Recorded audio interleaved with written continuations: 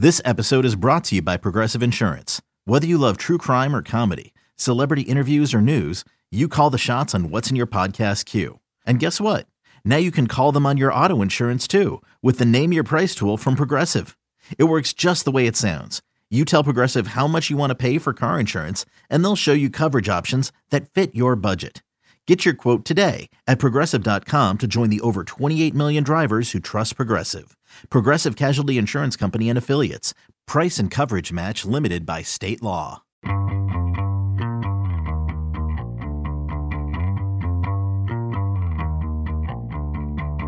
Hey everybody, this is Richard Deitch and welcome to the Sports Media Podcast. My producers are Patrick Antonetti and Sean Cherry. Two guests this week. I really enjoyed this episode. Just two really smart women with super interesting jobs. First up, Renee Paquette.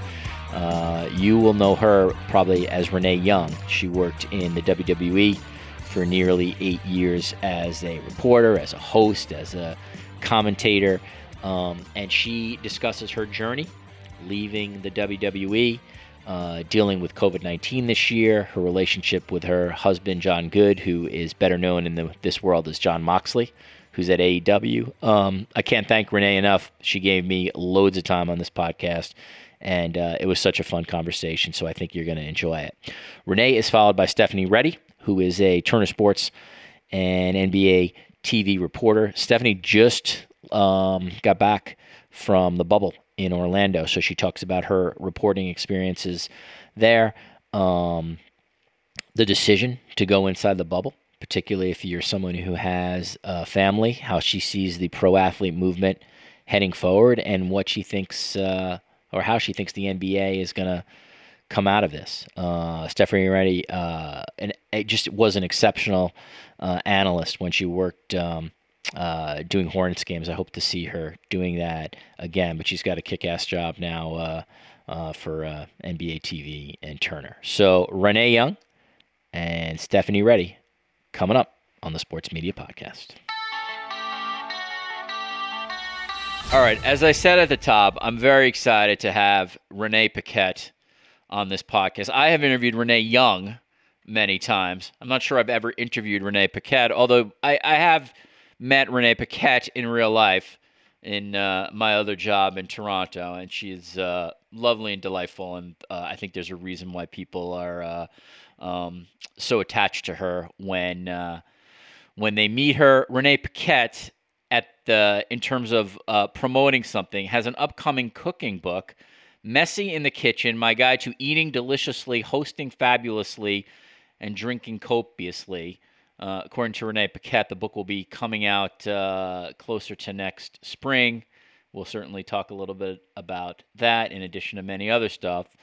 And I'm so pleased to be joined by Renee Paquette on the Sports Media Podcast. Hello, Renee. Hi. Oh my gosh, I'm still not used to just hearing people say my real name. It sparks some joy, I would say. I feel so good about it.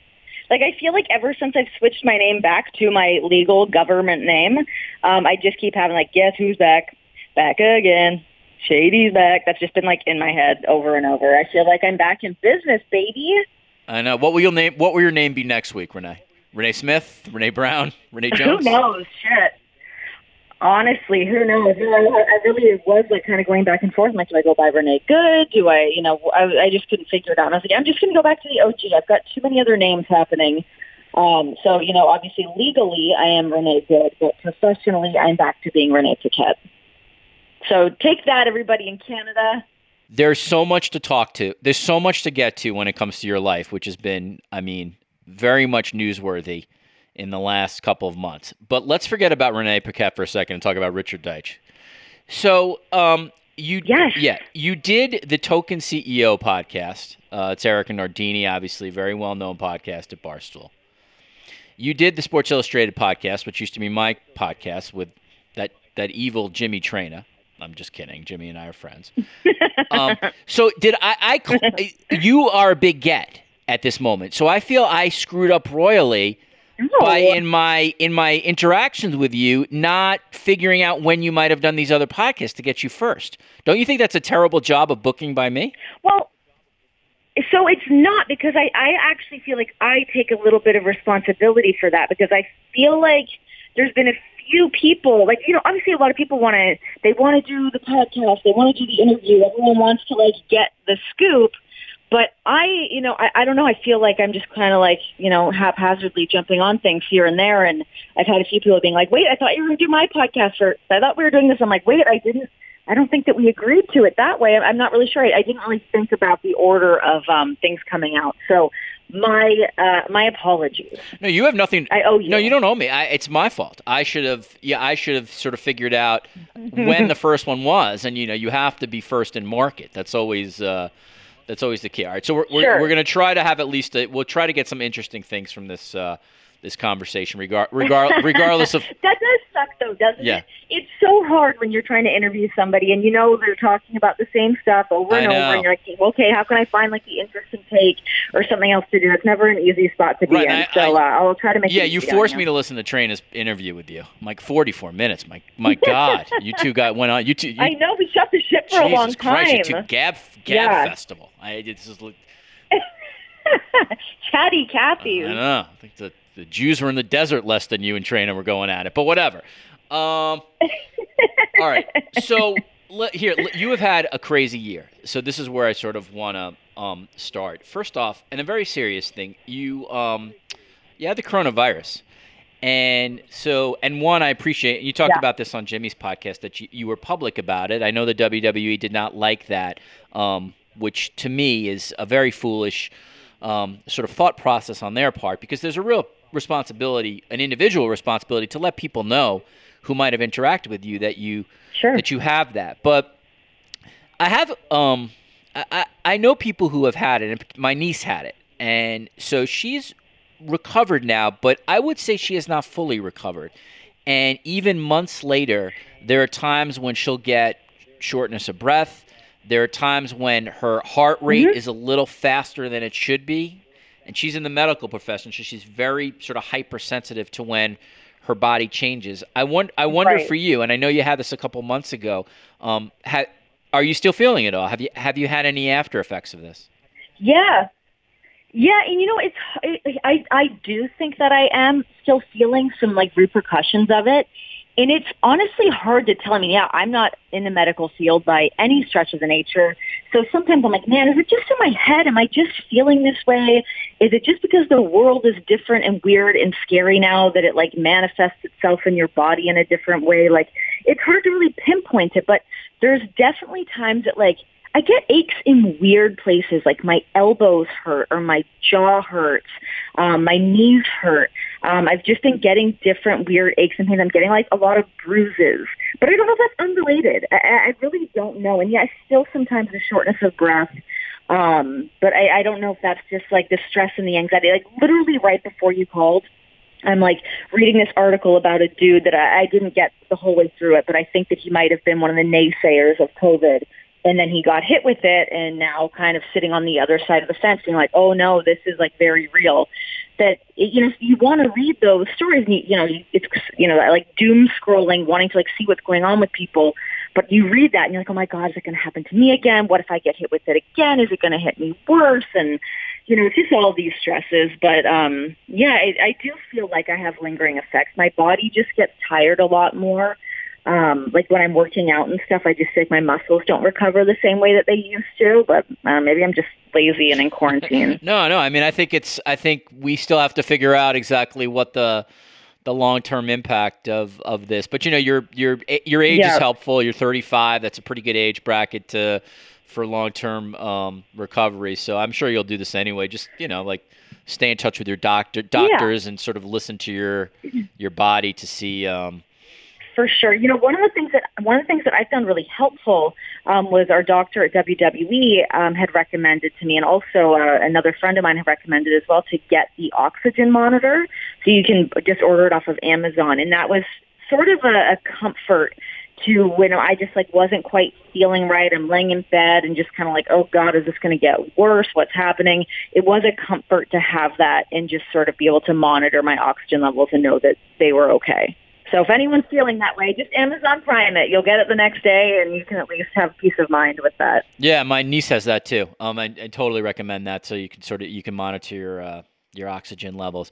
My sense is when you sent this out to people, letting people know that you were just sort of doing that on your own instinct to say, "Hey, listen, people, I have this, and I want you to know that." Probably not thinking at all about perhaps your employer.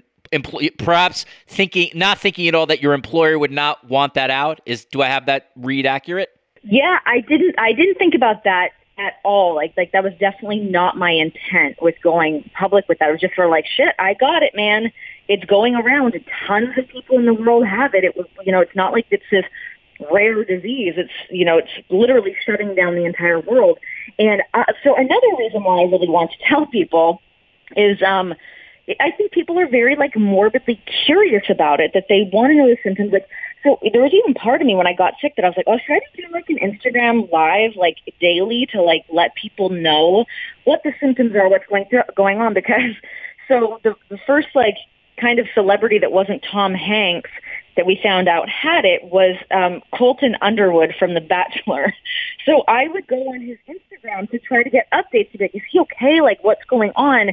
Because I feel like he was very active on social media, so I was sort of leaning into to see what his symptoms were and what were going on. So I sort of felt that sort of similar responsibility of I want to let people know that I had it in case people have questions. And tons of people did reach out to me to want to know how I was feeling, want to know what my symptoms were, because everyone's scared about it. Obviously, people are still terrified of it. So, if I could just provide a bit of context to people. But it was starting to burn me out. It's my phone kept going off, and then I'm sitting there talking about it for hours on end.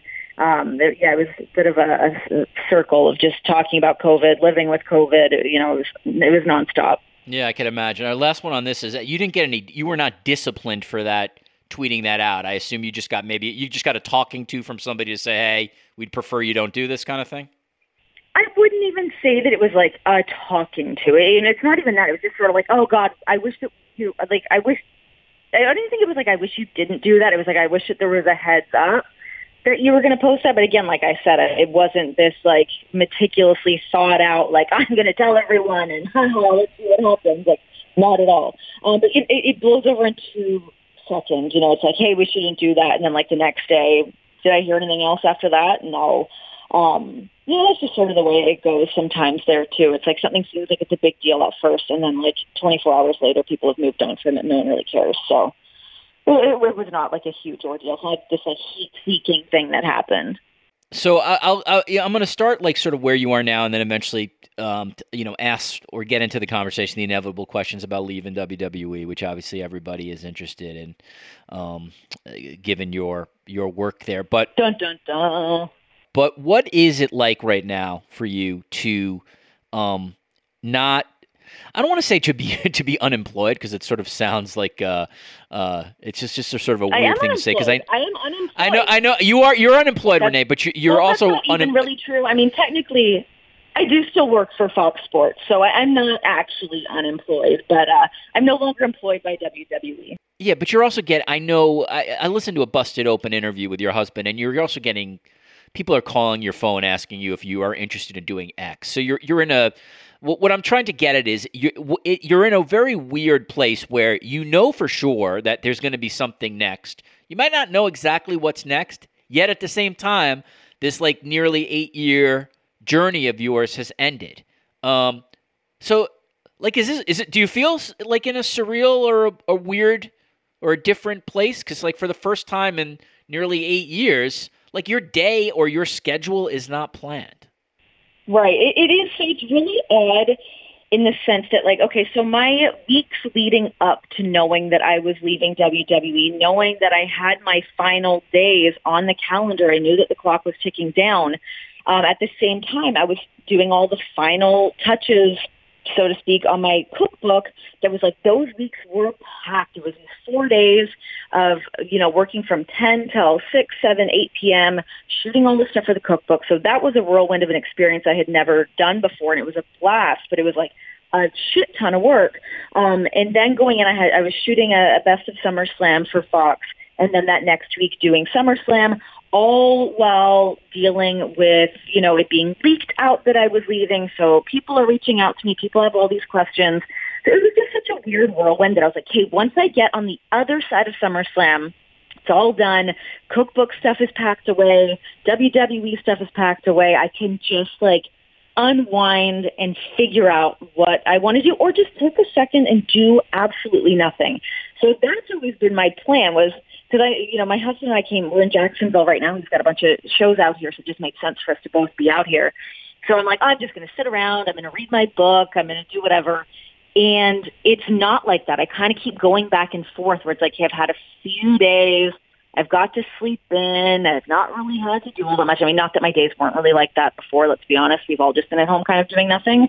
But yeah, I start to feel that knee-jerk reaction of hey, I have to do something right now. I need to hurry up and make a splash and figure out what the thing is that I want to do. And Renee Young turns back to Renee Paquette, and she's trying to figure out the next thing that she wants to do, that I kind of want to keep that momentum going, all while making the right decisions for what I want my next career move to be. It's when I've spent the past 8 years working for WWE and getting to do all these amazing, incredible things. When you're working for such a gigantic company, you're doing what they want you to do, and it's great. But now I'm on the other side of that, where it's okay, now I can really take time and really, what is the thing that I want to do? I want the next thing that I do to be the next thing that I'm doing for however many years. So yeah, it's just funny trying to, in my head, be okay, time to just relax, take a week, take a month, take however long you want to do nothing, or start to come up with some plans. But yeah, I keep kind of going back and forth on this, almost, I wouldn't even call it an anxiety, but just this sort of pressure that I'm putting on myself to hurry up and get on with it. But I think it's that schedule of being with WWE and on to the next, on to the next, on to the next. We're so busy that you hop off that ride and your head's still kind of spinning and you're trying to get your balance again. It sort of feels like that. I will just say this, Renee, as an aside. Chris Jericho and Matt Hardy, two geniuses when it comes to promos. Speaking of Jackson. Oh, my God, of course.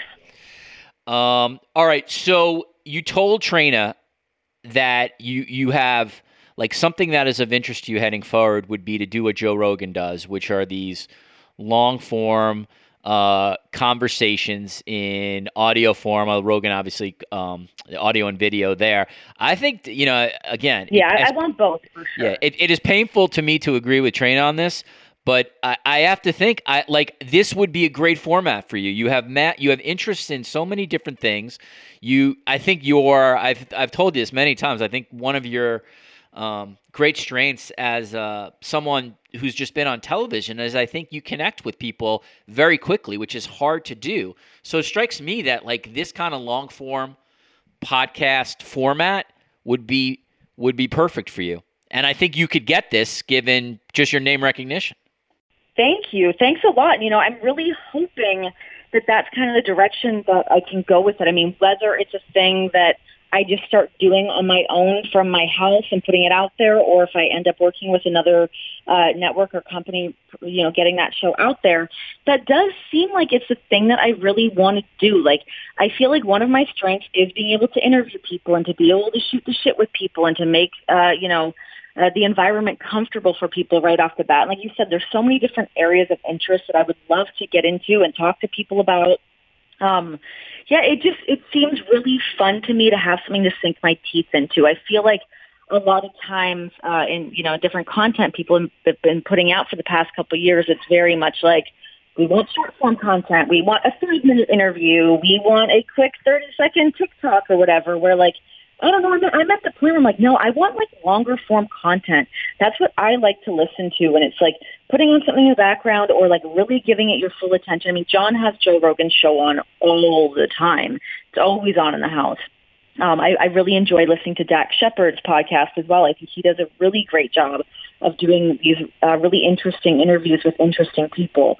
Even that video component too. It's having, I want to lean on my strength as a television host and, all of the experience that I've been able to gain over the past decade or so working in television and moving it around these different platforms of putting out the podcast, putting out the audio, putting out a video, and then breaking some of those down and putting them on different platforms. But that just seems like it's the move. It just feels right. A friend of mine had kind of started talking to me about that, and I was like, it just was like the light bulb went off. And I was like, yeah, of course that's what I should be doing. Especially you look at the world right now, and if I'm going to sit around and be like, man, I wonder when a studio is going to pop in, and these other great opportunities that could be there, those just aren't here right now. It's just not the way the world's working right now. And if I want to be in control of my own content moving forward, this is a perfect opportunity to really step up and make that happen. Yeah, I agree. I mean, I think you will eventually get to the place where I think that's going to be your thing. I'm Mark Chapman. Welcome to the Planet Premier League podcast. Each week, Cesc Fabregas, Nader Manua and myself talk all things Premier League. As a player, you don't have time to talk. No. You don't have time to make a plan. You just need to deal with wave after wave after wave. We watched Coach Carter and he said, afterwards, the game's just about doing this for your teammates. And I remember looking around halfway through the film and half the squad was asleep. Planet Premier League. Listen wherever you get your podcasts. All right, so let's talk about WWE. So here's my thought on that. I really want to just sort of say, all right, it's time to shoot, brother.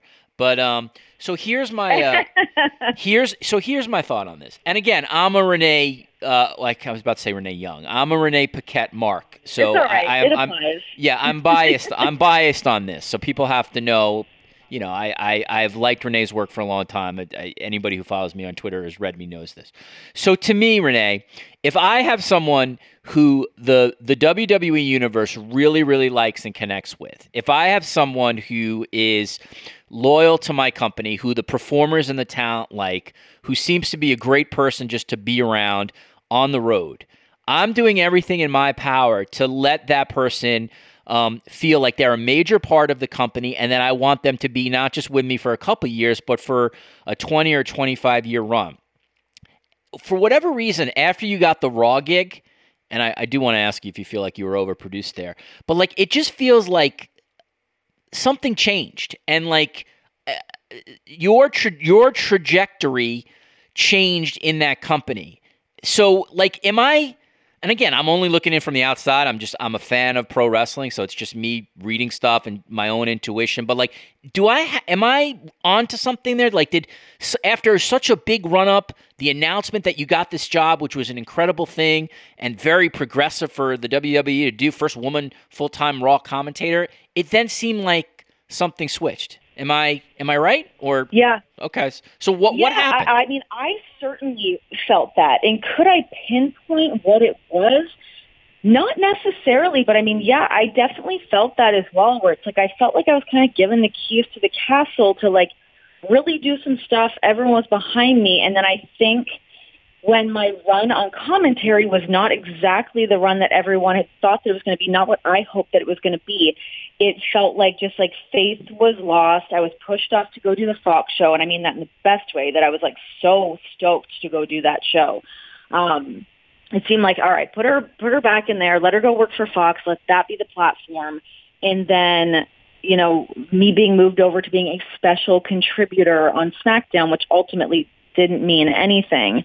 I really felt lost. I felt like I didn't know how to handle that or like what to do with it, because everything beyond doing Raw commentary and going to host a show for Fox really felt like a step back. It just felt like I had been spinning my wheels, and as a TV host and that being my strength, there was just nowhere else for me to go. And, I think even too, it's like, you want to look at putting me on commentary, and that was such a cool opportunity. And the fact I got to do that for over a year was nuts, especially when like, I kind of kept waiting for every day to be like, all right, Toots, move on out of there. We're going to put somebody else in here. I just didn't really feel like it was what anybody wanted it to be, but kept me in there for the year or whatever. I think my strength is being on camera more than just being the audio of calling a wrestling match. And that's something that I found really hard, because it seemed like what fans liked for me and what Vince liked for me, et cetera, was my ease about things and being friendly with people and having a bubbly personality. You can't do that on commentary. You're calling a Brock Lesnar match where I can't be like, I don't know, he seems like he's a pretty great guy. Like, me calling a match about somebody getting the shit kicked out of them, it just doesn't translate the same way, and that's fine. You know, you look at the way Beth Phoenix does it, and she has an incredible in-ring career to rely on to be able to do that. I didn't have that, so I just felt like I was lost. I didn't know what my purpose was out there. So yeah, it did feel like everything just kind of got lost. My direction got lost. And then not having a great show for me to host on the other side of that, especially after Backstage got canceled, was just kind of like, okay, what are we doing here? And, you know, that ultimately led to my decision to start to move on and find something else. I know what I can bring to a product. I know what I can bring to a show, and not being able to have those opportunities anymore just felt like time to go seek that out and figure it out again. One of the things in listening to Grilling JR, the podcast that J.R. Ross does with Jim Ross does with Conrad Thompson. I'm not sure if you ever heard that podcast. It's a very popular one. Yeah. He talks a lot because they sort of reminisce or reflect on old school WWE or old school WCW stuff. And one of the things that Jim Ross said was Vince was always in his ear. As the play-by-play person. He said that he used to leave Jerry Lawler alone to sort of be spontaneous, but he was always being produced in his ear. How often were you hearing producers in your ear when you were on the commentator desk? It was kind of a mixture in the sense that obviously all of us are getting stuff in our ear, from producers to Vince to whatever. I mean, there's always a ton of shit coming through our headsets. But, you know, in terms of like reacting to things naturally versus having like a line fed to you, which like, honestly, one of my biggest issues when Vince would feed me a line for something is that I couldn't hear him or like understand him. So that I was like, wait, what? And trying to like get him to repeat it on like a little spy cam on the commentary desk. So it just always felt like a bit of like lack of communication, or like, you know, even when I wanted more direction to be produced in different ways, I don't feel like I was really getting that. That's why I mean, it's kind of both sides. That obviously when you're out there, you're going to get production notes and Vince is going to throw stuff your way. But there was also times I just sort of felt like I was left out to dry. That it was just kind of like sink or swim, and I was floundering. I was really floundering, and you know, being the A person in a broadcast for the huge majority of my career, to all of a sudden being the third voice on a commentary table when Michael Cole and Corey Graves, I mean, as we know, they've been on SmackDown for however long in a two-man booth. They don't need a third voice in there. Those two are covering everything wall to wall, that by the time there'd even be an opening, or like as I'm trying to figure out my confidence in that spot, there's kind of nothing to say anymore. So, you know, I ended up, just kind of struggling with it in that sense of trying to find the right thing to say. And I was so hard on myself about all that stuff of just feeling like I didn't belong, or that people didn't actually really want me in that spot. So that just made it really hard on me. One of the other things that you had to deal with that essentially maybe no other commentator had to deal with is your husband is part of active storylines. So he's Dean Ambrose in the WWE. You're calling matches, and what was always weird to me as somebody watching this stuff, and I felt for you, is there would be some weeks where it seemed like your direction was to call this straight, as if you are, how do I say this? Like you are independent of what Dean Ambrose is doing in the ring. Then, like the next week, you're being asked as the real life wife of John Good what you think about Dean Ambrose's ex. To me, it's just like that puts you in an impossible spot. You're flipping from kayfabe to like real and back again, and so I wondered. My head was spinning. I was just gonna say, like, if my head was spinning as a viewer, your head had to be spinning as the person doing this. Oh my God! Well, it's like, okay, so you even look at it from the point of view that the night that my husband re-debuted as a heel, he debuted as a heel, and I'm like fucking squeaky clean babyface commentator that people know that I'm married to him, that I'm like, what can I say? How do I help get his character over in this spot? as an inexperienced commentator in that position to begin with. And yeah, it's like some days it would be like, we're not going to talk about it, we're not going to address it, just call the matches as they are, and we would go into the show. But then all of a sudden, Graves is being fed lines to ask me about what goes on at our dinner table and what do we talk about when we're at home. Right. So I'm super unprepared for how to navigate this, and also knowing how important this heel run was going to be to my husband, how much time and effort he really put into wanting to make that a success. And I'm like, oh my God, now I'm going to be the one that's going to like trash it and make it like, you know, not this great thing that it could have been. So it was just like, oh my God, so much pressure to try to get all that stuff right. It was a lot.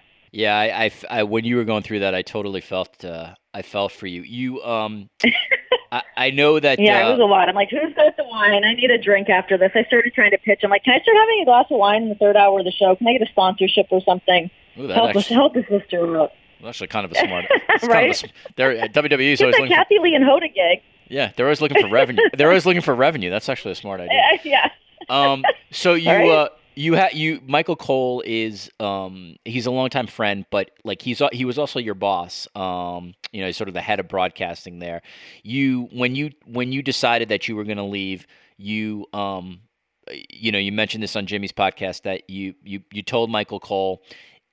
Is there a hierarchy then Michael Cole tells Stephanie, Hunter, and Vince, or because you've been in the company for a long time, do you have a conversation with them? And then the other part of that is, do they at all try to talk you into changing your mind and staying? So, I mean, I've been talking to Cole about everything and keeping him on the loop of what I was feeling, what I wanted to do, and all that. And then he was taking those conversations and, you know, talking to Hunter, talking to Vince, talking to Kevin Dunn, and letting them know. And yeah, I also keep in mind that I wasn't under a talent contract at that point. I was an employee, so I only had to give 2 weeks notice. So it was really a different situation. It was odd to just be like, hey, here's my 2 weeks notice for this job I've been doing for forever. It felt very bizarre. But I didn't talk to, I had texted with Hunter, I had texted with Steph, and then I went and said bye to Vince and Kevin Dunn on my last day. But other than that, I had no conversations with them up until my last day because I think everyone just knew where we were at, and they understood too. It's like they understood that with my skill set, they just don't really have the thing for me to do right now without there being these other shows. I mean, other than Talking Smack's coming back, and, you know, that was something that had been brought up to me. But ultimately, I was like, I don't want to stick around to just do this one thing that I've already done. It doesn't make sense again. So, yeah, I think they understood that, and they respected where I was coming from, and I think they respect the sense that I still want to keep working and want to do some stuff, and I had just been spinning my wheels. You're married to someone who's in the business, and obviously wrestling has to be a big part of your, the life that you and John have. He's a major performer in AEW. He's loved the business for, going back to whatever 1990s, and so you can't. Yeah. So like the business, like how do I sort of say this? Like wrestling is going to be part of your life whether you are in it or not, because you're sort of still literally married. Oh yeah. To the business, yeah. But I guess what I'm trying to get at is, could you see yourself returning in some form to wrestling, or do you want to try something totally different, knowing that the potential for you to come back to wrestling probably could always exist, just given your previous experience? So the way that I look at that is like, I have built up such a great, first of all, great resume, but like a great fan base, and this like all this knowledge about professional wrestling that's like, for me to just fully abandon that and try to just completely go do something new seems a little foolish. As much as it seems like I'm kind of starting from scratch again right now, I never want to seem like I'm just like not involved in wrestling or that I don't care about wrestling. Like even the other night I was tweeting during Payback, people were like, oh my God, you're still tweeting about this? It's like, yeah, man, like you said, wrestling's in our house. It's going to be around all the time. That, if I go and do this, whatever podcast, whatever show I end up doing, I want to still be able to go on there and talk about wrestling. When I had actually thought about leaving WWE several years ago, And I was not granted my release at the time because I was under a talent contract, so they wouldn't let me out of that contract.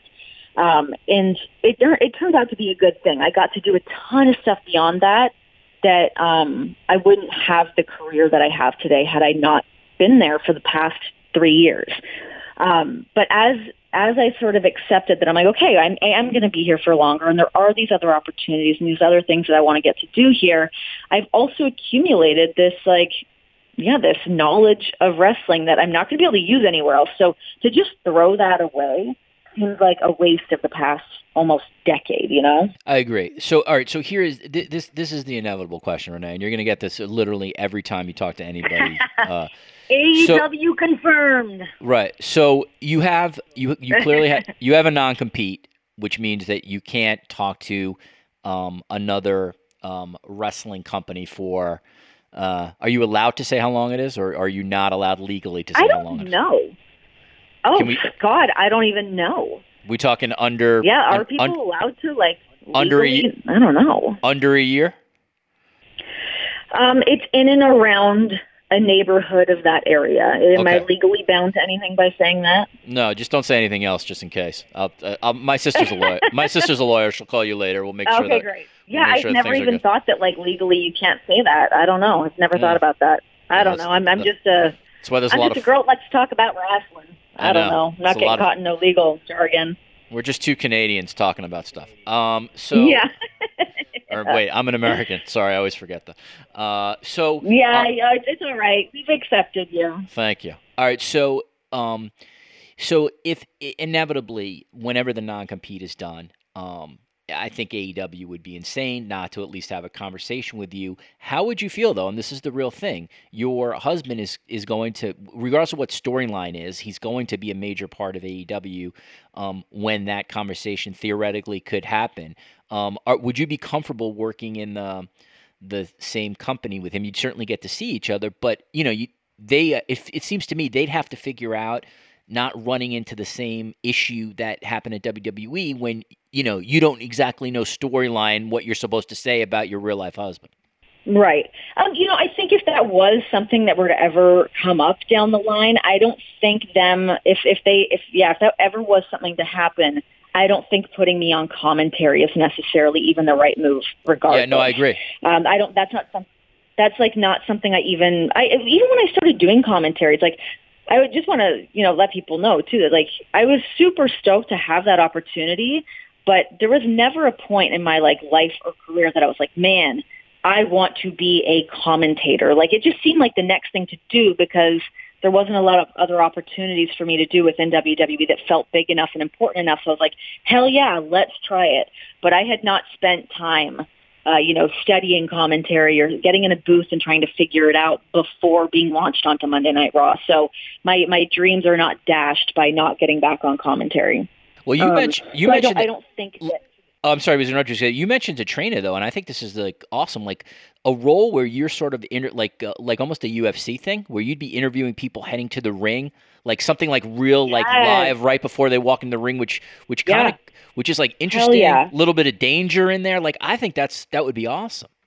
Yeah, that was something that I tried to pitch to the head writers of SmackDown when they were trying to find what does this special contributor role look like. I was like, man, use me like how UFC uses Megan O'Leary. That's cool as shit.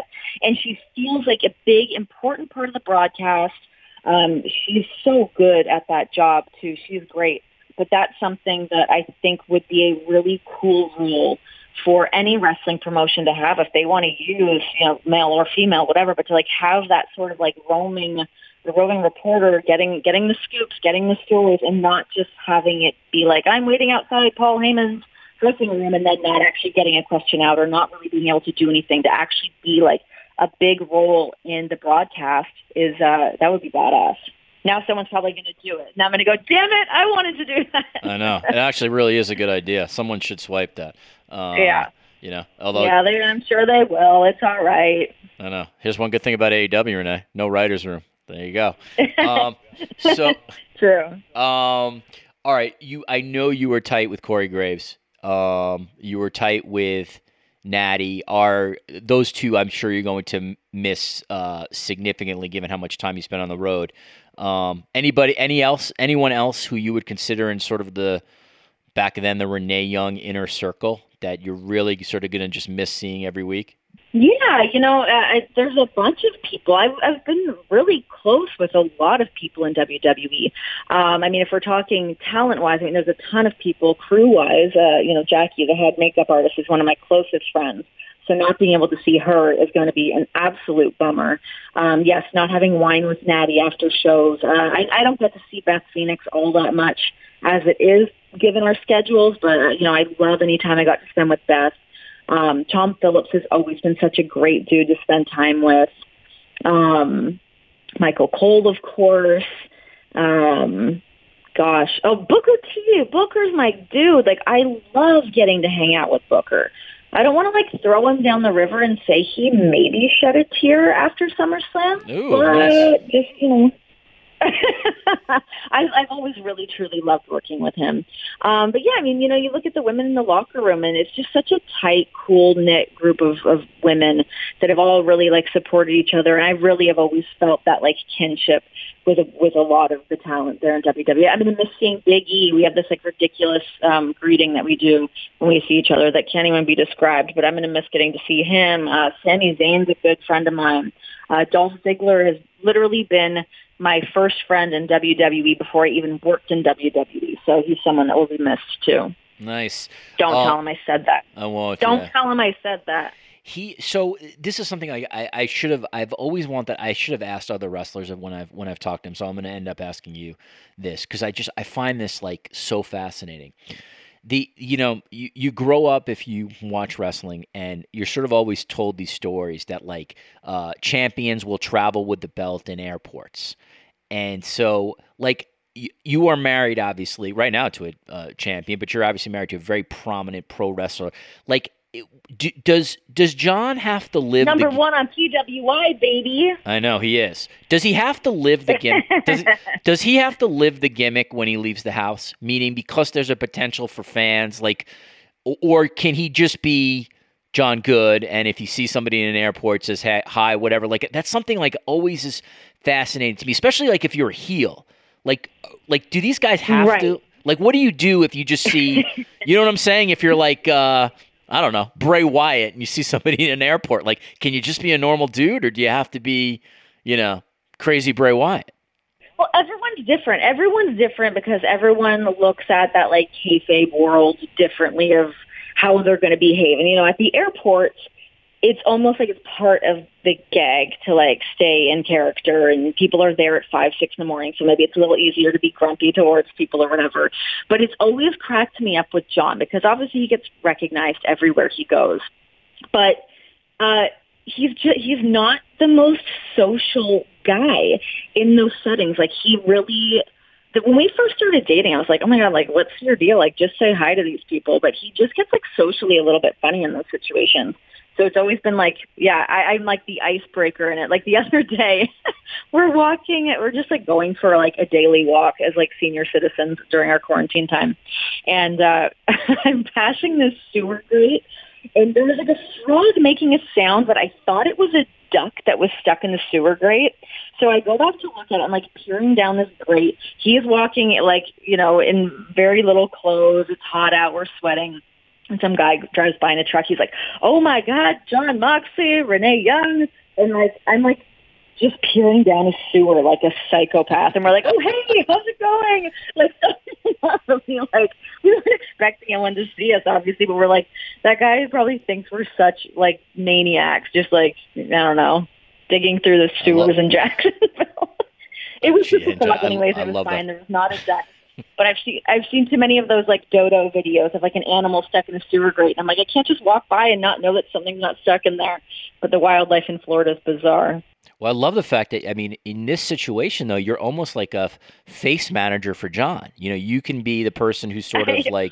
You know what I mean? Yeah, which is great. No, it's like so yes, 100%. It's great for him, but it's like kind of bullshit for me that I'm like, wait, all of a sudden I'm like the face of the relationship in the sense that like I'm the more approachable one. I'm the one that's always like shooting the shit with everybody and being like social butterfly, and he's the complete opposite of that. So everyone's always like, wait, what's your guy's deal? But he's, obviously he's not like that when we're home. He just, I don't know, he's just like that out in public. He likes to shut it down. He wants to keep it very close and a few people around that are friends and whatever, but I'll bop around to like a bunch of different social settings and talk to people. But it's even like that just in like our real life too. It's like our parents will call me. His dad will call me. His mom will call me. My mom, obviously my mom's calling me, but like, cause they know that he's not going to answer. He just doesn't like really pick up the phone. So I'm the liaison for all of his shit. It's ridiculous. I should be taking like I should charge him a percentage or charge him some kind of a fee. I can't believe I've not worked that out already with him. But yeah, I've been doing all the heavy lifting with all of our social circles. I know. I would bastard. love. How great would it be though if John was like incredibly friendly and like over the top, and you cut a promo on someone? Oh my God, how great would that be? Well, you know what's funny is like honestly, he's so like he can be such a chill dude. He does not have a bad bone in his body. I feel like if he's listening to this, he's gonna yell at me for blowing his spot up, but. He is just like the nicest, best dude where like I can be a little more scrappy. I'm the one to be like, excuse me? Like I think I would get in somebody's face before he would.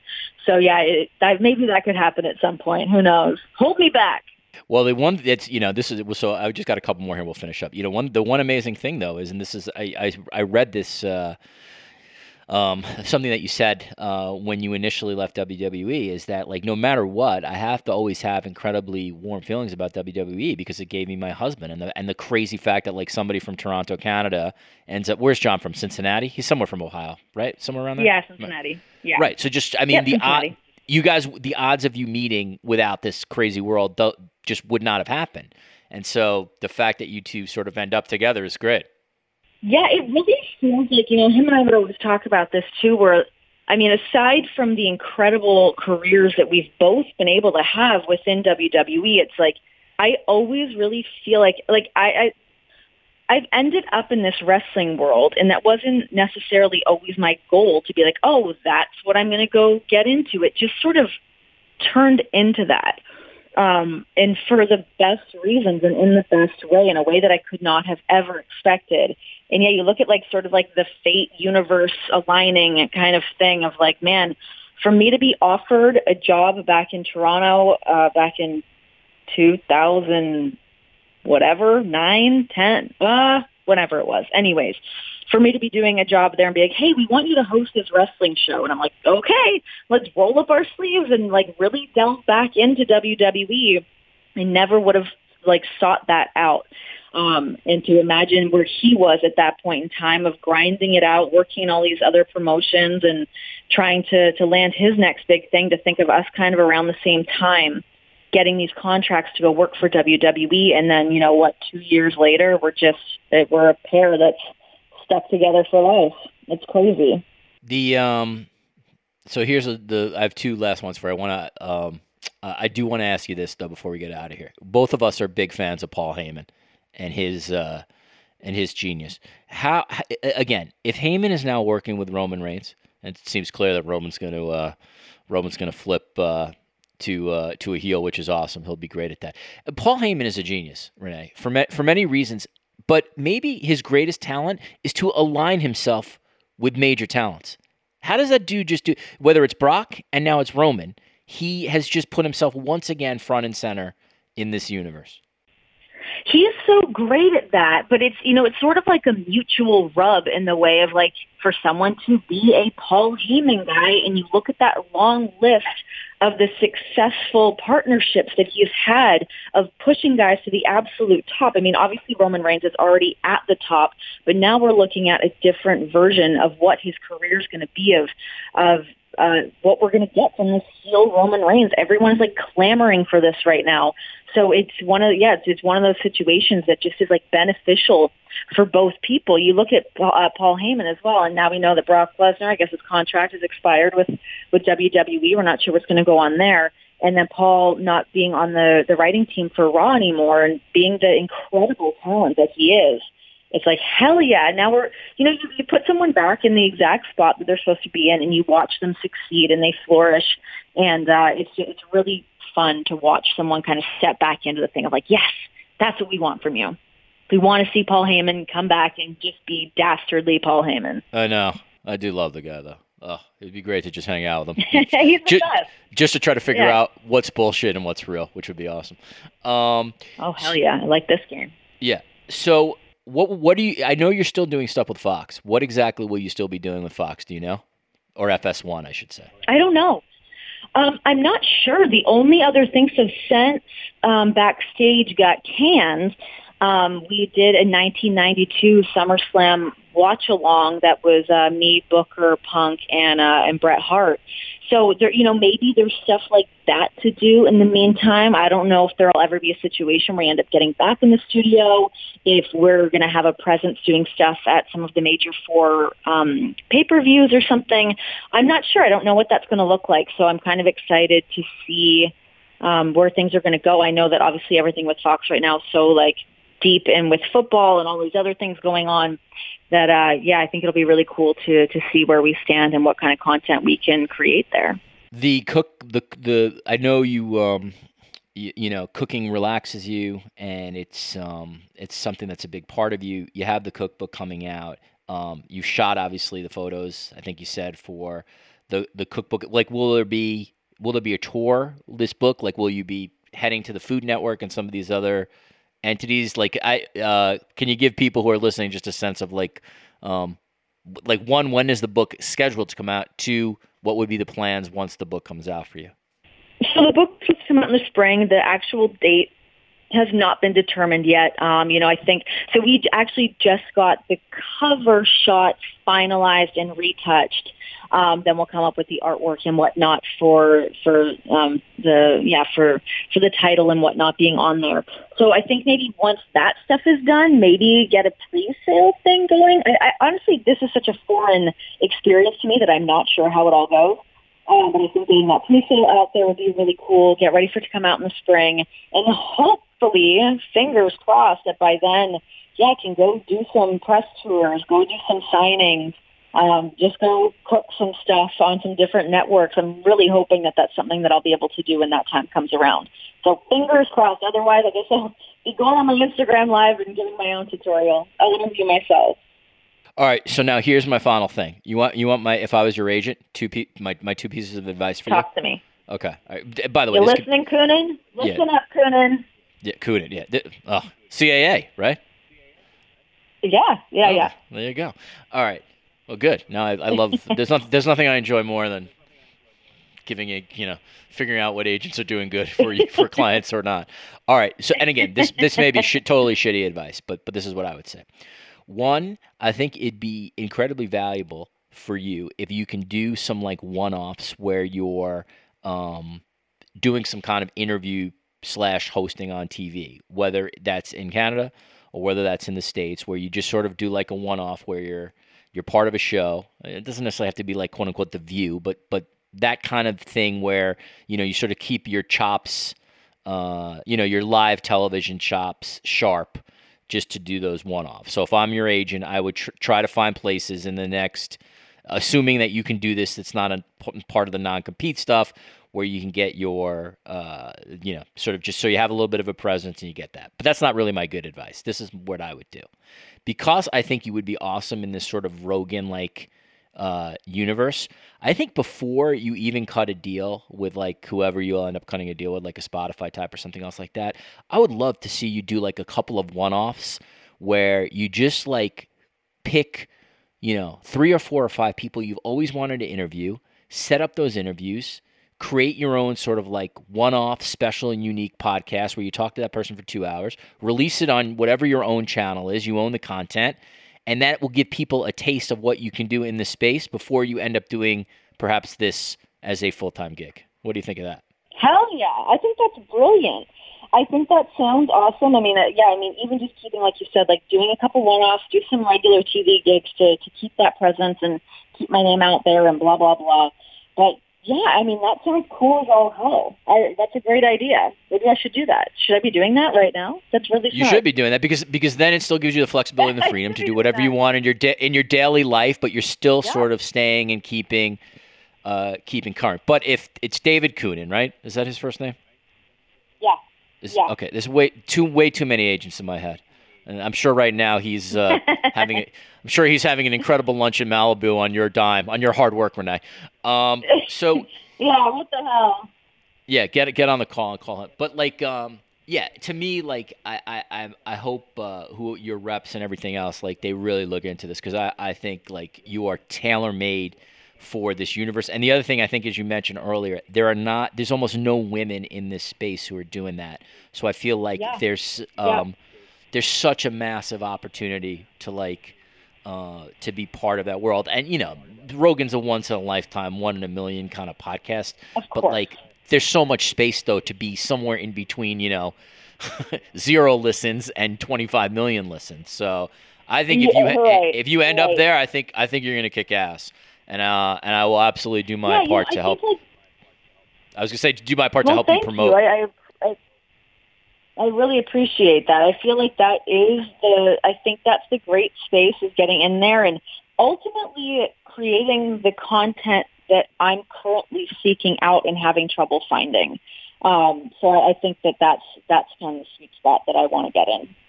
All right, Renee, I went longer than Trina did, so that was my goal. So I appreciate that.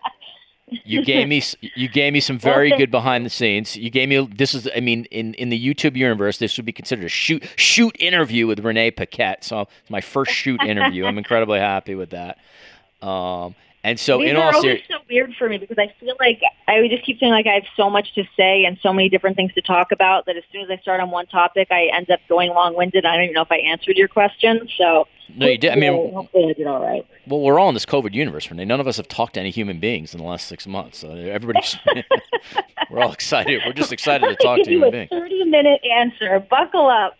I know. I will tell you that your beloved Toronto is, generally speaking, fairly sane. Weather's been beautiful here the last couple of days. People are, generally speaking, listening and taking care of others. So it's, you're always welcome back here.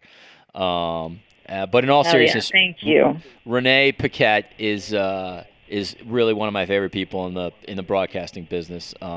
She, I've only maybe met her. I think I've only met you once in person, but again, there's just when I was there last summer. Yeah, that's right. They're just people who basically, for whatever reason, when you sort of see them, they have a genuine ability to connect with all different types of people, and Renee has that, and I think you're just born with that. Honestly, I don't think you can sort of fake that. That's just my impression. So Renee, I honestly, no bullshit here. I wish you nothing but the best of success, and I'm rooting for you, and I have no doubt whatever your next journey is, it's going to be awesome. Send my best to your husband. I wish him nothing but health, because that is what all those guys should get, given just how hard they work for all of us. And thanks so much for joining me on the Sports Media Podcast, and I'm sure I will talk to you soon. Definitely. Well, thank you so much for having me on. I really appreciate all of your insightful questions you put together. I know, like we said, it's kind of hard to do the follow-up interview, but I feel like we went into some different areas, and it was a lot of fun, so I appreciate all of it. And that was great advice. I'm going to call my agent right now and let him know. All right, as I said at the top, Stephanie Reddy is a Turner Sports and NBA TV reporter. She is now back from working inside the NBA bubble, so that makes her a really interesting person to talk to as the playoffs continue. And I'm happy to be joined by Stephanie Reddy on the Sports Media Podcast. For Stephanie, first, welcome back to freedom. How is it back in the real world, outside of the bubble? It's interesting. You never know what that transition is going to be like, because while you're inside, you take for granted that everyone is COVID-free, and even though we're all wearing masks and we're being very careful with our personal hygiene and checking our own symptoms every single day, that everyone that you're around has tested negative for consecutive days. I was in there for 39 days. So it is a bit of a culture shock when you get back out into the real world and you're in an airport and now you have to look at everybody, a little skeptically. You're like, okay, let me back away. Let me get myself in a corner here so I can see my surroundings. So it is a bit different. You mentioned that you were in the bubble for that long. And, it's obviously just been an incredibly interesting experience to watch for those of us who are outside of the bubble. I can only imagine what it was like being inside of the bubble. So let's sort of start with your journey from the beginning. How did you find out that you were going to go to Orlando, and were you given the choice of, if for whatever reason, health-wise, family-wise, you didn't want to go, did you have to make that choice? Did you have to discuss it with your family? Let's start from the beginning and take me back to when you initially headed down. Yeah, those are great questions, and yes to all of those. So we were told with Turner Sports, we had a conference call with all of the reporters that could potentially go. And this was sort of when the bubble was established that it was going to happen, but we didn't know a whole lot of details in terms of the numbers of media members that would be inside, how many each network would be allowed to have inside. So we're still trying to figure all of those things out. But to Turner Sports' credit, and they've always been so good at this, they got ahead of it. We had a conference call. They discussed with us what they knew. And at that point, it really just wasn't much. And they were very honest in stating that. And they kind of put it out there. And they said, we don't need you to tell us on this call because we're all here listening together. But if you have any questions or if there's any trepidation, please reach out to us. We can have an offline one-on-one conversation, where you can express your concerns, ask questions. Hopefully they could answer them. And we did that. I immediately, when I got off that call, sent an email requesting a one-on-one meeting, just so that I could ask questions. I've got 2 children at home. My husband and I have been very diligent from the very beginning of all this, even before my kids were out of school for quarantine, about our exposure with people. We basically have been staying home this entire time. We've been fortunate enough to be able to do that. But I didn't want to kind of burst our own personal mini bubble by then exposing myself and bringing it back to my family. So we had lots of questions, and they were great in answering them. And yes, I did have a choice. If my family and I came to the decision where we were not comfortable with it, then Turner Sports was not going to make me go. And I think, again, that was a luxury that I had. But, and I told this to my bosses kind of jokingly, but half serious too, that, my reporter spidey senses were tingling just at the prospect of being able to go there. Just the science intrigued me. The logistics intrigued me. I wanted to know how this was actually going to all be implemented and executed. I was dying to see it. I wanted to see firsthand. So to me, it was a privilege and an honor to be able to be even just a small part of it. But yes, there were concerns with our family. And my husband and I spent a legit 48 hours researching and discussing all of the possibilities for travel. I considered taking a train from Maryland to Florida because I was concerned about airport exposure. But with the research, we found out that the air filtration systems were not necessarily the greatest. So even though I may have a sleeper car to myself, who knows who was sleeping next to me and what I would be exposed to for that long period of time, as opposed to on an airplane where the air filtration was excellent. I compared airlines. I made phone calls and spoke to people with the airlines because I wanted to make sure that they were really, truly keeping that capacity limit that they said they would when they were selling these tickets and how I would be seated. A lot went into it. Thank you for asking, because people just think you just morph yourself and you're there in the bubble. But, we have families too. So, but I was thrilled to be there in the end. You're obviously part of a rights holder, so there's going to be a certain amount of access for that. But you're also dealing with, these players playing in the middle of the pandemic and the NBA going, really, really having detailed sort of protocol regarding who could be in contact with everybody. Can you give my listeners a sense of just what kind of access did you have, not necessarily during games, because I think we saw that, but outside of games? It was challenging. It was a lot more limited, as you might suspect, than a normal pre-COVID NBA game. Just for an example, the players and, the teams that were there obviously had to have practice sessions. And so in the very beginning, when there were 22 teams there inside the bubble, each team had a practice time and location that they set on the schedule. And the media members would have to essentially apply to go to a practice. So they would give us the schedule 48 hours in advance. We would decide which ones we were going to go to. And keep in mind, they're in all different facilities. So it's not just like there's one giant, convention center and then all of the practices are in that same building. You have to shuttle between all of these venues. And there was one facility that did have 3 practice courts. So if you got lucky enough to have, back-to-back practices in that same building, then that was a great day for you. But oftentimes you'd have to shuttle from one practice to another, and then their media availability, most teams did it after, but there were a few that did their media availability before. So you have to factor all those in, and the shuttle only runs like every 30 minutes. It's not like you could just get in your car and go. So you have to factor that also into your scheduling. And there's only one of you. You can't split yourself in half and be at 2 places at the same time. So that alone, the logistics, that was very challenging. And then, as I mentioned, when you put your request in, it has to be approved. And the reason behind that was because, obviously, with COVID, even though we're all being tested daily, you still want to be very conscientious of the number of people gathering in one place.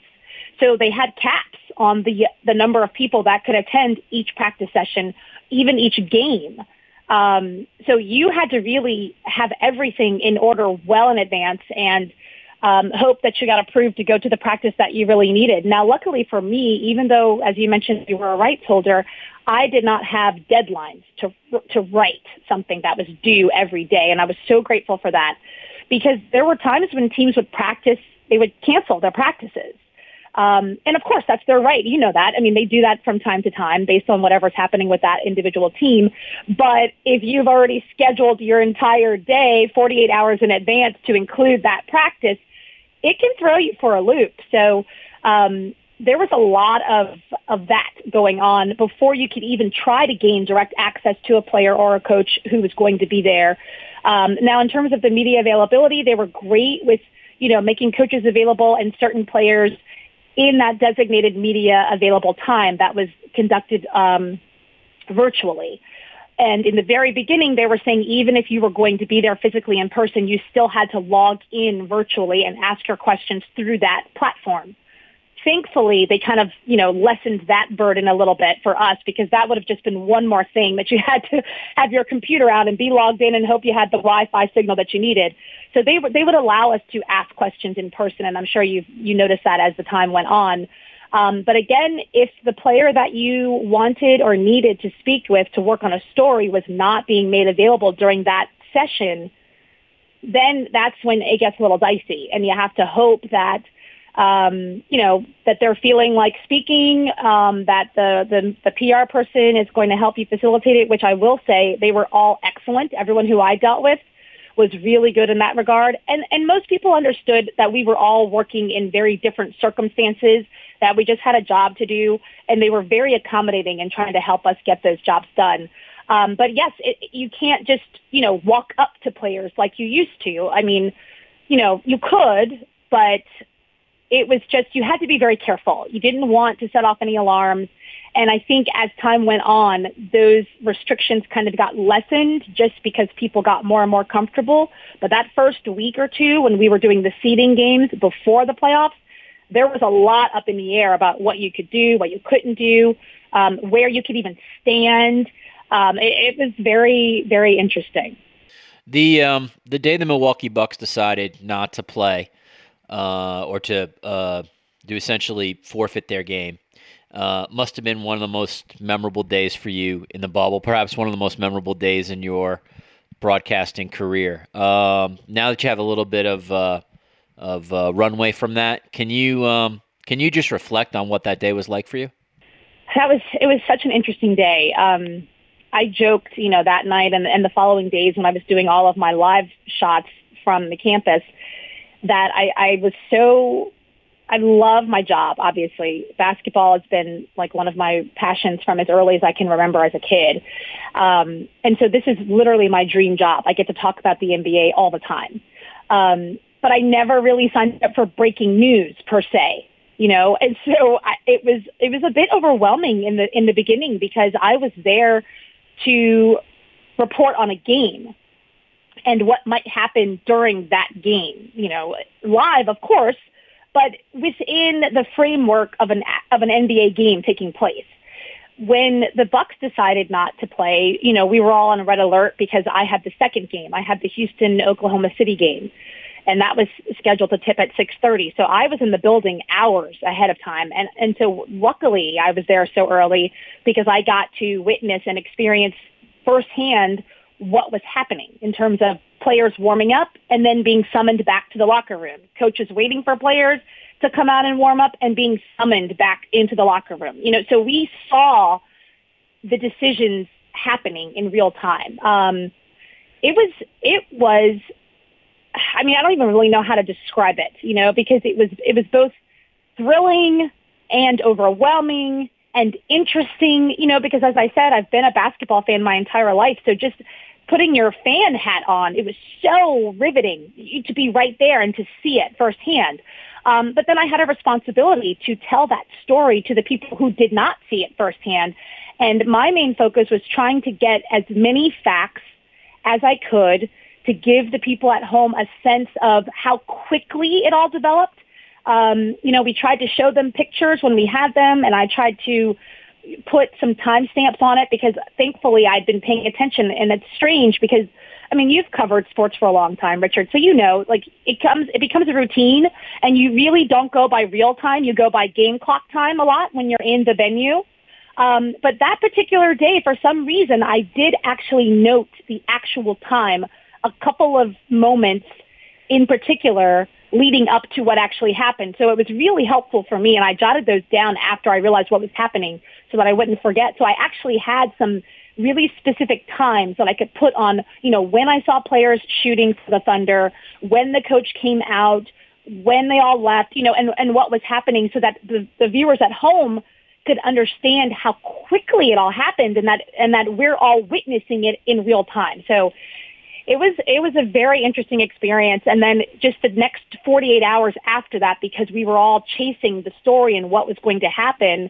And at that point, especially in the middle of a pandemic, you're relying on your sources to give you information because you're not seeing anybody. There was no face-to-face interaction. There was no walking by someone and pulling them to the side and asking them questions. So I was relying very heavily, in fact, solely relying on people giving me information from inside these meetings, inside these locker rooms, so that I could report the best of my ability to the people at home what was happening. I wonder from your perspective, how you see this heading forward. I think at least at this point now, it's probably not wise to actually make a guess on anything, but I think it's a pretty good assumption that the tournament will continue and that it will finish and we will get a champion crowned.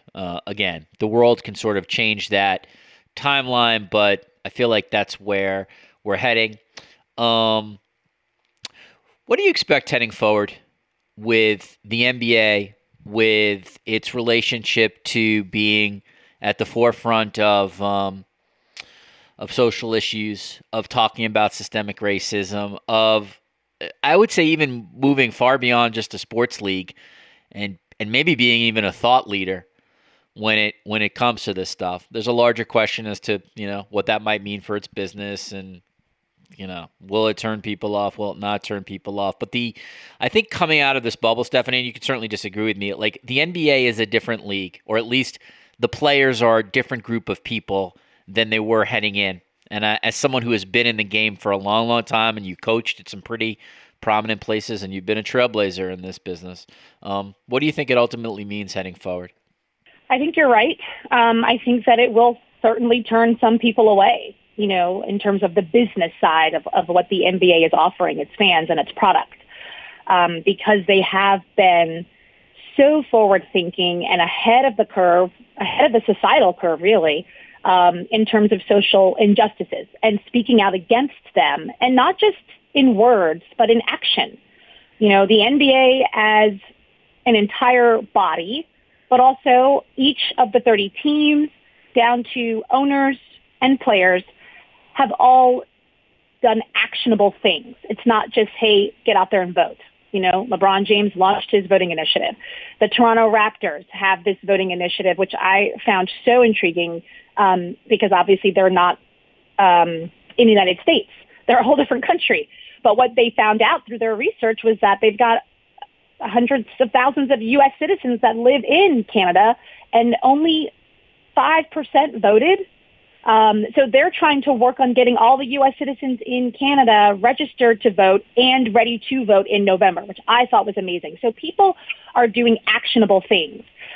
In terms of being, a leader in terms of our society, they absolutely are. I think Adam Silver, I think Michelle Roberts is helping also, as the executive director with the NBPA.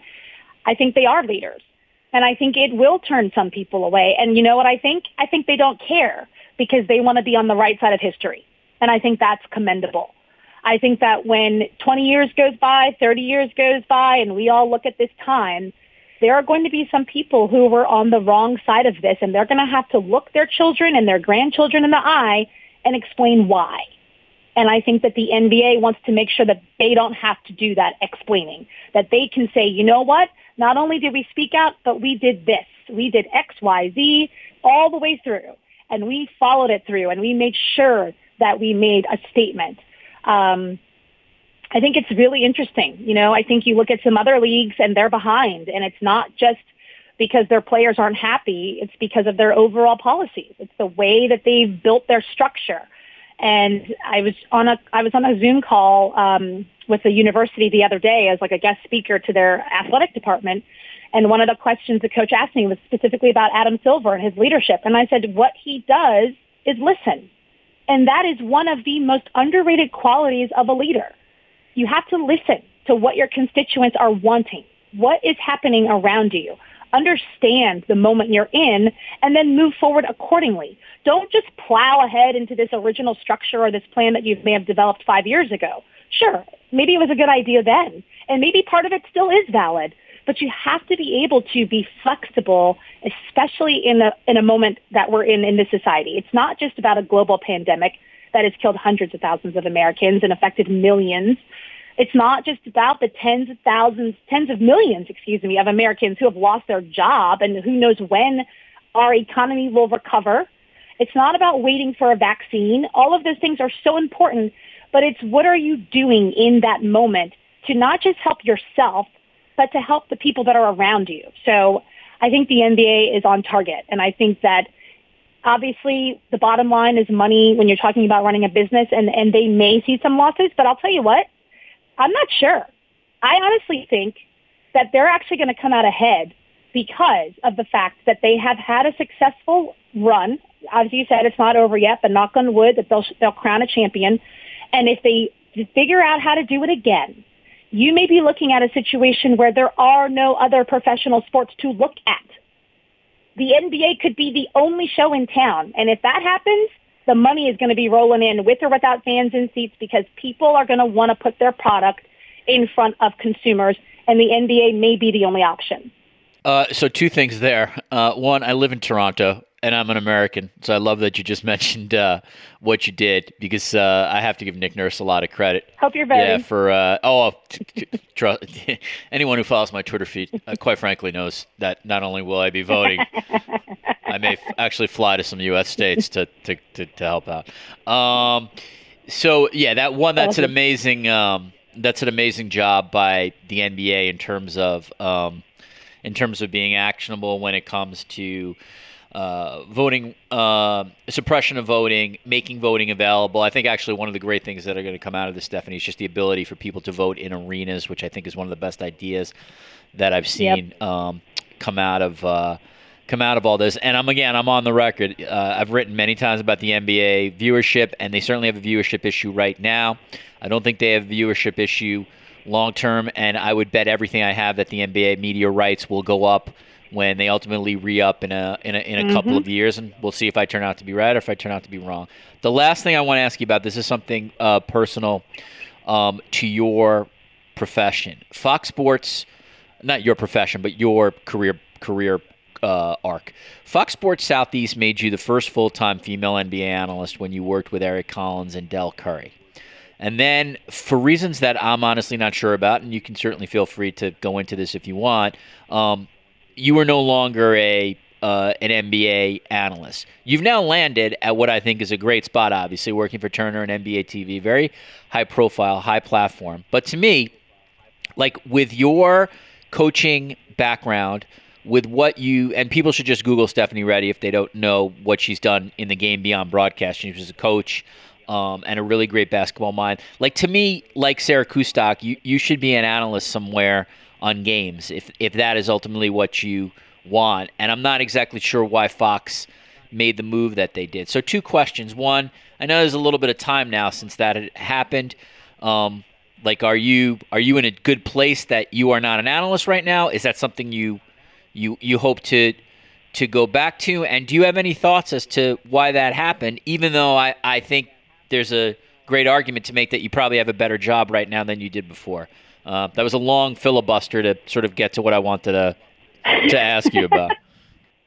I understand. To answer the short answer to your question is I do not know why they did that, why they made the change. I can tell you what they told me, which is also what they said publicly, was that they felt like a 3-person booth was too crowded for a regional broadcast. We did it for 2 years. Offense, but that's a bogus answer. As someone who covers sports media, it's just not true. But go on anyway. We did it for 2 years, and to my knowledge, it was considered very successful, not just from, people talking about it, but people tweeting and people coming up to me in the street. And when I was in visiting arenas, coaches and executives from other teams were coming up and telling me what a great job I was doing and how they loved our broadcast. People in the NBA were choosing to watch Hornets broadcasts because, on League Pass, you can choose the home or the away feed. They were choosing to watch Hornets broadcasts specifically because they loved what we were bringing to the broadcast.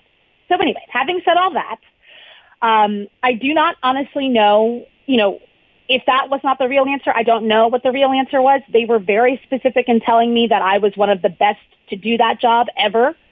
They were very specific in telling me that it was not a demotion, even though, of course, it was a demotion, that it was nothing that I did, that I deserved to be an analyst. It was all very confusing.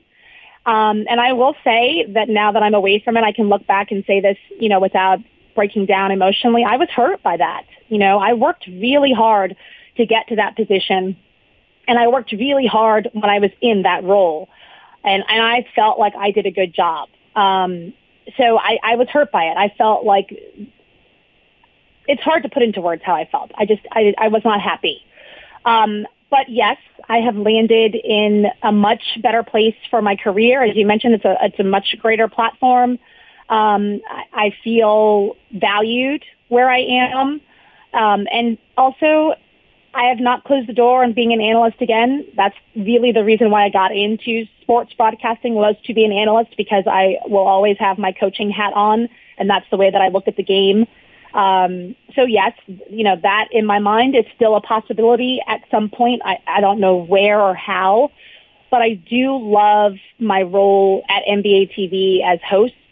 It is kind of like the perfect job because I get to talk about all of the teams, all of the games. It changes every night. I get to have different analysts with me, so I enjoy hosting studio shows greatly. And I'm very happy doing it, and I love the people that I work with. But, I've learned to never say never. I've been approached about coaching as well, and I tell people right now I'm so happy doing what I'm doing. The answer is no, but maybe ask me again, because you just never know what's going to happen. So that's where I am. I'm happy and I'm thrilled, and I would love to be an analyst again. So we'll see what happens. I have one more for you. Let's end on this. And I think you would be a really interesting person to answer this question. I saw it when I was doing my prep for this interview. I saw an interview that you once did when you talked about being a double minority, and sort of the challenges that comes with that. And obviously, you're both a woman and an African American, and I'm saying that a double minority in sports broadcasting, which while things are getting better, it's still a majority white male business. One of the things that, and I think this is probably part of, I mean, I love the NBA and I love basketball just because I think I grew up with it in New York City, and I just like the game. I think it's an aesthetically cool game to watch. But there is a part of basketball right now in 2020 that I really like, given what I do, obviously writing about sports media. And that's, I find it to be the most progressive league when it comes to a variety of voices in the league, and voices meaning broadcasting or writing. And it's the one league where, Stephanie, the whole glass ceiling has been blown away by seeing women analysts such as yourself or Doris Burke or, as I mentioned, Sarah Kustok. I don't think anybody blinks who watches the league if they see a woman calling basketball or if they see a person of color calling basketball. It's getting better in other sports, but it's not the same. I mean, well, that's not bullshit. Like, it's not the same in other sports the way it is in the NBA. And I wonder if you have any thoughts as to why that is. There are some people who posit, the players in the league are used to being around women. They're more inclusive and multicultural, and the game is just sort of more inclusive than other games. But I'd be interested in sort of how you see it, because it is, at least we're going to sort of get to broadcasting, the one sport where a lot of these old school glass ceilings have been blown up. I would agree with you. I think it's the best of all of the major professional sports, but there's still a lot of room for improvement. Agreed. Yeah. Sure. I mean, when you look at especially the play-by-play role, Mark Jones is the only play-by-play of color that does national NBA broadcast. Yeah, good point. And even when you go down to the 30 teams, Eric Collins with the Hornets is the only full-time African-American, the only African-American of the 30 teams. I think the Bulls just hired a person of color, if I'm not mistaken, to do play-by-play. Yep. Adam Amin. Yep. And then when you go down to, yes, thank you. I was drawing a blank for a second. And then you go down to the G League, and I believe Megan McPeak is the only person of color doing play-by-play for the Washington Go-Go's, and she's also a woman, so that's tremendous. But yes, I mean, there's still a lot of room for improvement, and the sad part is, even though there's only a handful, it's still the best of all the leagues. So what does that say about our society, right? Like, we're so great and so awesome over here on the NBA side, but when you look at it, really, we're not we're not really that great. But I think part of it is, I mean, there's a lot. It's leadership, first of all. And I go back to David Stern. David Stern was the one that hired me to coach in the G League. The very first year when the G League was still being called the D League, the developmental league for the NBA, that inaugural season, David Stern hired me to be an assistant coach in Greenville with the Groove. That was unheard of. I mean, that was back in 2001. I was literally the first woman to coach a male professional sport in the country in 2001. Like, that's, to me, absurd. So it's leadership and knowing, again, what your society wants to see. It may not be popular, but you know that it's needed. And so Adam Silver has continued that legacy by really pushing the promotion of women. David Stern, again, gets credit because, remember, he hired the first women officials to officiate professional sports in the NBA. That was decades ago. And now, as you mentioned, you don't even blink. When you see a woman out there officiating an NBA game, nobody thinks twice about it. And we know their name just like we know the men's names. You know, they're just a part of the NBA family now. So, yes, I think it's awesome. And I think the fact that Michelle Roberts is the only executive director of a professional league's union of players that's men, that also says a lot. And then, by the way, look at the job she's done. Like, people are joking that Adam Silver and Michelle Roberts should be on the ticket in November. because all the things that they've done together that people thought was not even possible. You know, you go back to the collective bargaining agreement, you go back to the Clippers incident with Sterling, and now you have COVID and all of the racial injustices, and the players maybe are going to play, maybe they're not going to play. They figured it out, all of those things, and they did it so well. So again, leadership is so important. You know, people really, I think, because we have become a society of people that have all of their own platforms with social media in their hands, and they think they can do everything on their own, and they want instant gratification in terms of what it is that they want to see right away. I think we're starting to devalue the importance of good leadership. And I think we're seeing it in our society, and we're seeing it in our sports. And if you have a good leader, good things can happen. Stephanie Reddy is a host and a reporter for NBA TV as well as Turner Sports. She's just back from the NBA bubble where she really did outstanding work. I happened to be watching on the that Wednesday when sort of everything went down with the Bucks, and I was really impressed by pretty much everybody who had worked that day for NBA TV. Stephanie, it's great. It's great to catch up with you. Continued success, and I hope if it is indeed your desires to be an analyst, I hope we see that one day. You're right. There's still a lot of growth, certainly for the NBA when it comes to diversity, and at least I have a faith that the league has good faith towards making that happen, perhaps as opposed to some other places. But thanks so much for joining me today on the Sports Media Podcast, and welcome home. My pleasure. Appreciate you. Thank you. All right, back in the studio. My thanks to Renee Paquette and Stephanie Reddy for their time and the conversation. I really enjoyed that. I mean, both super smart and interesting women, and I'm really happy that Renee Paquette seems to be at peace with her decisions, and I think she's going to do great things. No bullshit on that at all. I'm a big fan of hers, and I think she's just got a super talent and engages with people, and I look forward to her next step. If you like these conversations, head to the archives where we got some interesting stuff. The last podcast I did was a long deep dive on NBA viewership with two of the most foremost sports viewership experts in the country, Anthony Krupe and Austin Karp. And so I think if you're interested in the NBA story, you want to check that out. Before that, James Andrew Miller of best-selling book fame, as well as Origins, I should sort of drew a blank there, a Cadence 13 podcast. I will say we talked about where the business is going in terms of salaries for sports broadcasters, and I think you'll find that interesting. Anson Carter as well, the NHL studio analyst, was a guest and talked about his diversity initiatives, which were really interesting to hear. And then before that, talked to four reporters who were inside the bubble, or three reporters, I should say. ESPN's Holly Rowe, Tanya Ganguly of the LA Times, Stefano Forsaro of ESPN. Head to the archives. There's a lot of stuff I think you'd like if you're into sports media. Please leave us a 5-star review. And if you like the podcast, write something on the comment page on whether it's Apple or Stitcher, wherever you fill that stuff out. It has massive value for us. That's pretty much how we stick around. My thanks to Patrick Antonetti and Sean Cherry for their producing. Thanks to everybody, Cadence 13, from Chris Corcoran, Spencer Brown, John McDermott. This is Richard Deitch. We'll see you again on the Sports Media Podcast.